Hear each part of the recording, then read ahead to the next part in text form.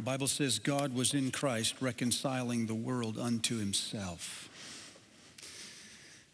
This Advent, we're looking at the story of Christmas through the eyes of slave to child. And in some ways, the two are really made for each other. Because in Christmas and in this idea of slave to child, we are at the heart of the Christian faith. In some ways, we're at the boundaries of Christian orthodoxy. We find these things both easy to believe and hard to believe, don't we? They're easy to believe because they're all over the Bible. They're hard to believe because we can hardly imagine ourselves living out the reality of these things. So what most religious people do is we believe the doctrine, then deny the implications. That's how we handle it. It allows us to state what is orthodox while we still fumble around with the implications of these things. I hope I can convince you that this idea of God as a father and we as his children was at the heart of the controversy that Jesus had with the Pharisees.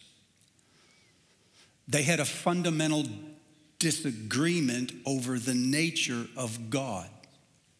Jesus kept calling him Father like he knew him in a way that no one else in his day knew him. Then he had the audacity to call himself a son. Well, the Jews knew better. They knew that God was far off and had no sons. He was one. And so this was at the heart of the controversy. Jesus said to them one time, I have performed many good works in your presence. For which of these good works do you stone me? They said, for none of these good works, but for this, that you, a mere man, profess to be the Son of God. That was the basis of the controversy. It was hard for them to believe in a God that really existed. They had another one in their minds. And I think the same struggle is true with us, isn't it? And no matter how long we hear the story, we are like the prodigal that keeps coming back and says, I am no longer worthy to be called your son. But the Father interrupts us in midstream. He won't have it.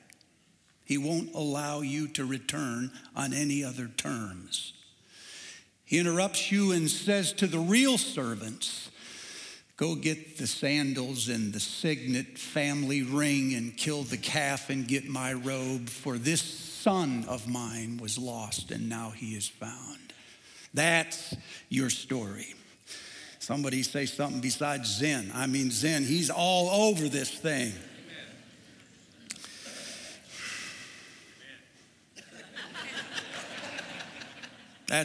We could quit. We won't, but we could. I've been seized this last week with the story of the strange case of Clive Waring. It's believed to be the weirdest case of amnesia in the history of the world. This man was born in 1938, I think it was. He's an accomplished musician, has performed in literally all of the places in Europe. He sang in Westminster Cathedral. He's a specialist in 16th, 17th, 18th, and 20th century music. This guy is classically trained. His specialty is choral music, and so he gathers ensembles of amateurs and takes them on tours throughout Europe and takes 15th and 16th century musical scores complete with the original instruments and rewrites the music so they can perform them in the 20th century the way that they did in the 1500s. This dude is a brainiac when it comes to music. He went back and resurrected music from the 1500s, rewrote it, and they performed it for the royal wedding of Prince Charles and Lady Di, and this is where all of you go, ah. But in 1985, at the age of 47 years old, while he was at the peak of his career, he suffered a form of encephalitis, and the virus attacked his central nervous system, and he forgot literally everything. He now has between a 7 and a 30-second window of memory.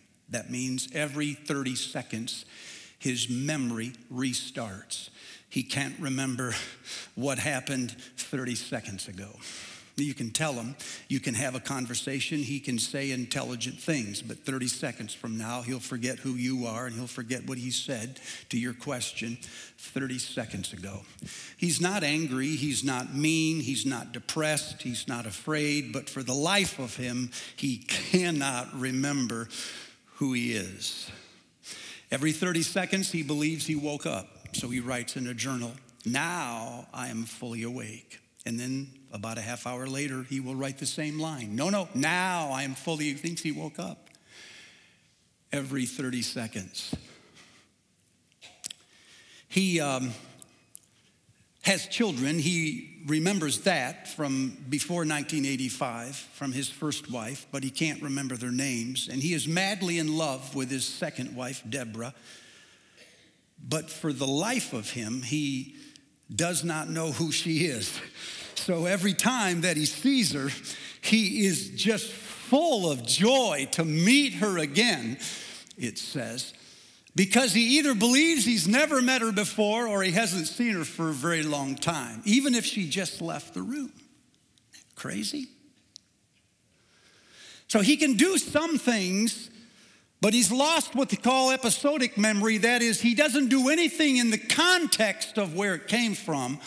He has what they call procedural memory that allows him to perform habits, one right after the other. He does things and doesn't know why he does them because he can't connect them to anything larger.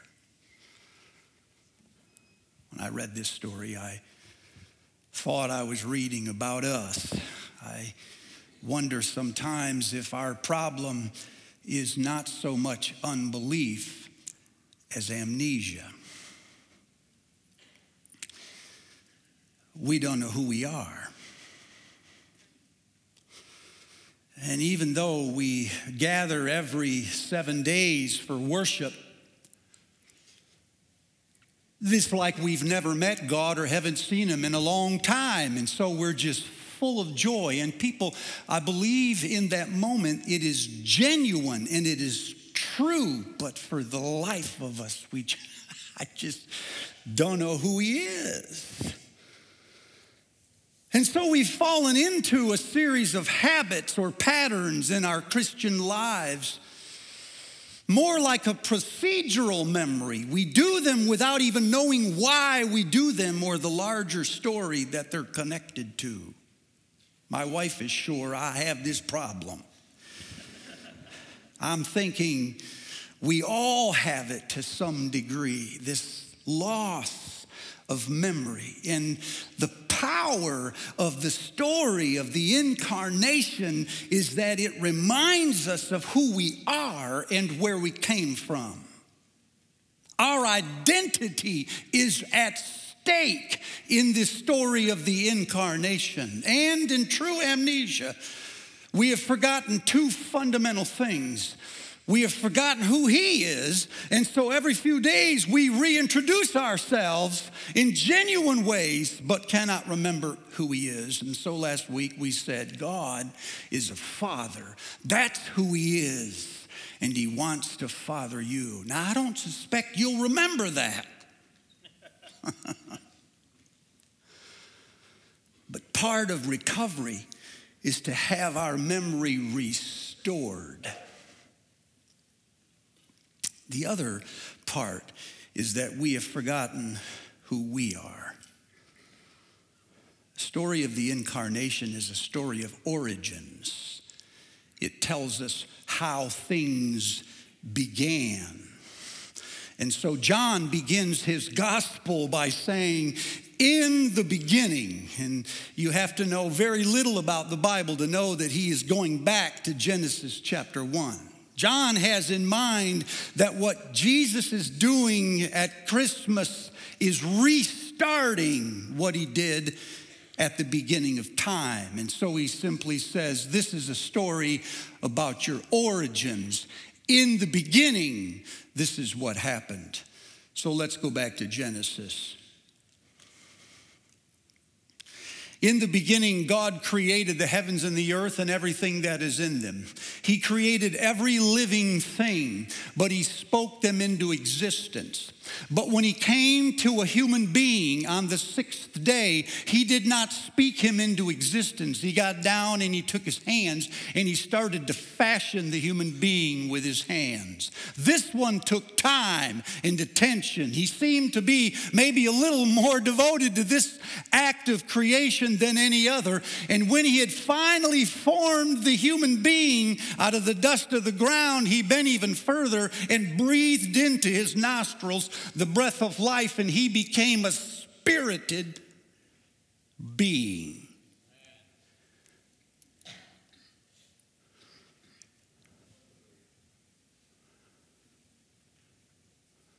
Now back to the Gospel of John. In the beginning was the Word.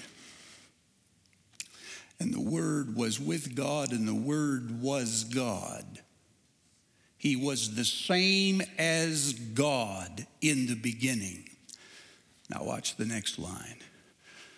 Through him, that is the Word, all things were created. Nothing was created that he did not create. John wants to remind you that the one who stooped down and used his hands to form the human being from the ground into a human being in his own likeness was none other than the Word himself, is Jesus. Athanasius says you have to remember that God performed every act of creation through the Son. So that when you were first formed by God, you were not formed in the image of God in general. You were formed into the image of the Son who made you. That is who you are. And that's where you came from. He is the picture of what it means to be a human being.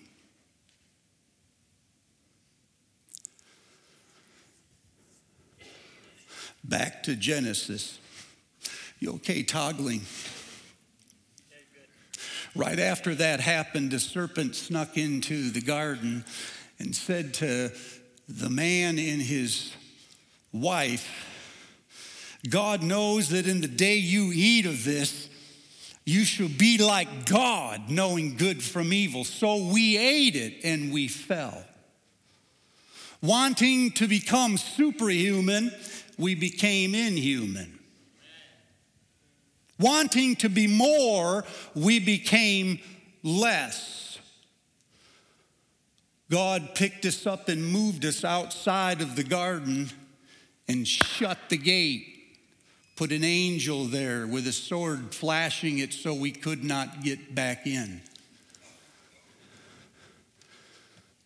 But when we were outside the garden, what we lost was not just the garden, we lost our God. We lost the picture of what it means to be human. The real human was inside the garden with the gate shut, and we could not see it anymore.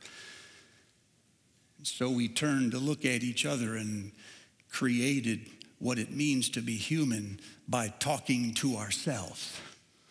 We looked at each other. And people, we've been doing this now for a really long time, and for the life of me, I can't figure out here east of Eden what it means to be a human being. Is it a blessing or is it a curse? Is it something I use to excuse my imperfections and my moral failures so that when something goes wrong, I simply say, I'm only human. Don't put the blame on me. I mean, 16 times in one song. I'm not perfect, okay? I'm just human. So does humanity mean in that case that I'm flawed and full of imperfections, more or less left to myself on the law of averages? To err is human, I say, and yet out here east of Eden, the more I err, the less human I become. Now, why is that? If to err is what it means to be human, then the more you did it, the more human you would be. But in fact, the more you do it, the less human you are. So this week, Sumter Township outside of Detroit, a mother in her early 20s who tortured, then killed a 4-year-old, was given a life sentence by a judge who said, what you did is not the behavior of a mother. I'm not even sure it's the behavior of a human being. So I don't get it. Out here east of Eden, is humanity supposed to be something I use to explain my failures, or is humanity something I'm supposed to live up to? I don't get it. Or is it sort of just a law of averages, there when I need it? Can somebody help me? It's like trying to figure out the puzzle without seeing the box. The box is inside the garden with the gate shut, but here we are outside trying to throw pieces together, and what makes it worse is every now and then some trend or some personality will come and throw in pieces to the puzzle that don't belong at all, and we're trying to figure out who in the world are we. Let's go back to John. You okay?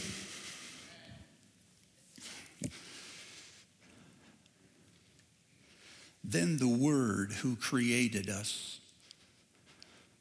became flesh.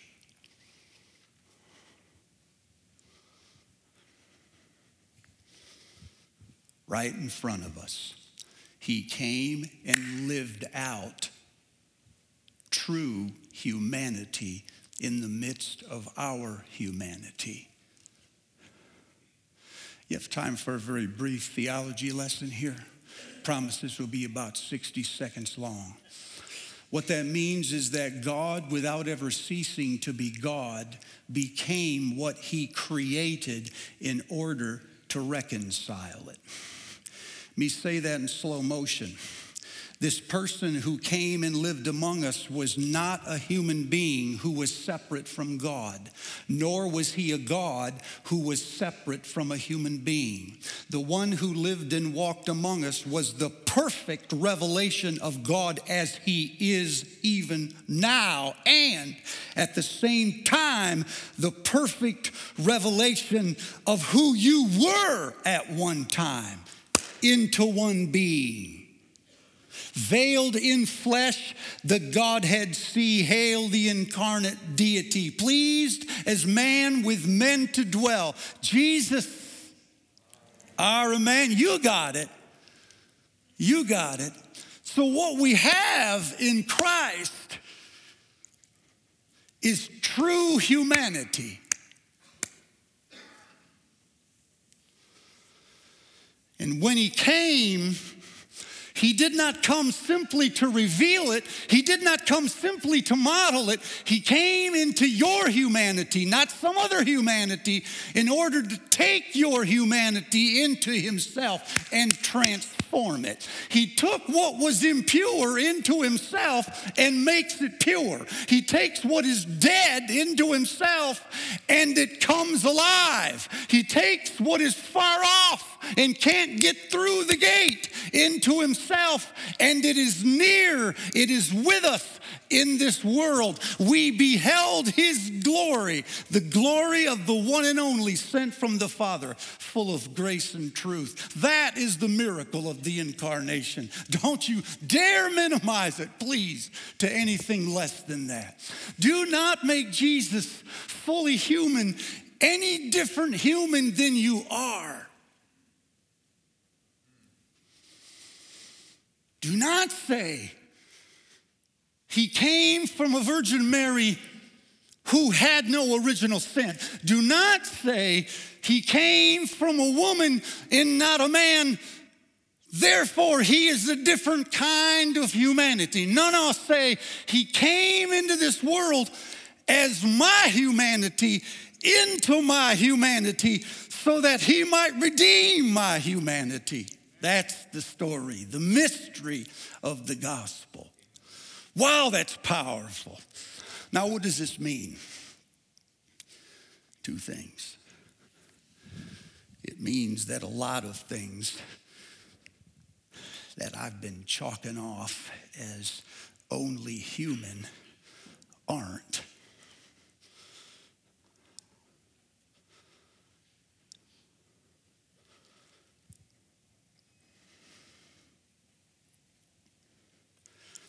They're inhuman.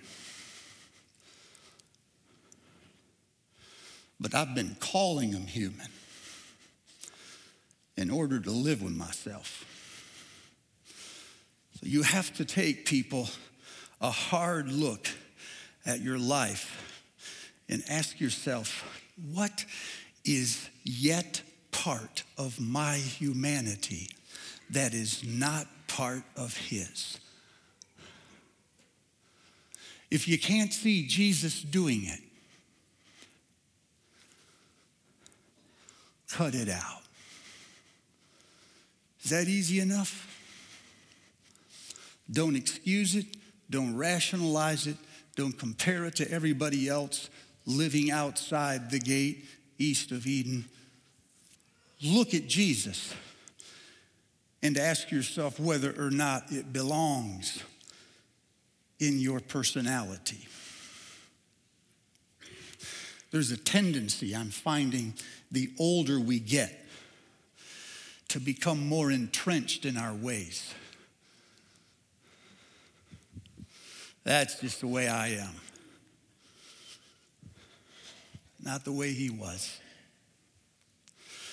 The second thing that it means is that maybe we are supposed to endure some things that we keep trying to be rid of.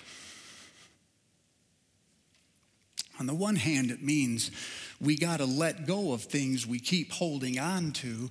And on the other hand, it means we got to hold on to some things we try to let go of, because we cannot imagine those things happening to God, but what if they did? If Jesus were living on earth today, fully human, is it possible he would contract cancer? Is it possible he would pray? Is it possible that it would not be healed? Is it possible that he would apply for a job, get it, and not get promoted, then released because he simply couldn't do the job? Is it possible that Jesus would give birth to children that did not live? Could he be married to someone who abandoned him? These are unthinkable for us. They are the very things we want God to change, to fix in our lives. And yet when you look at Jesus, you see him holding all of them. Many of these things are done to us by inhuman beings, but they do not make us inhuman. And so we carry them. And so this morning, I give you those two questions. When you look at Jesus as he is and not as you imagine him to be, what are you still holding on to that you should be rid of? And two, What do you keep trying to be rid of that he calls you to hold on to?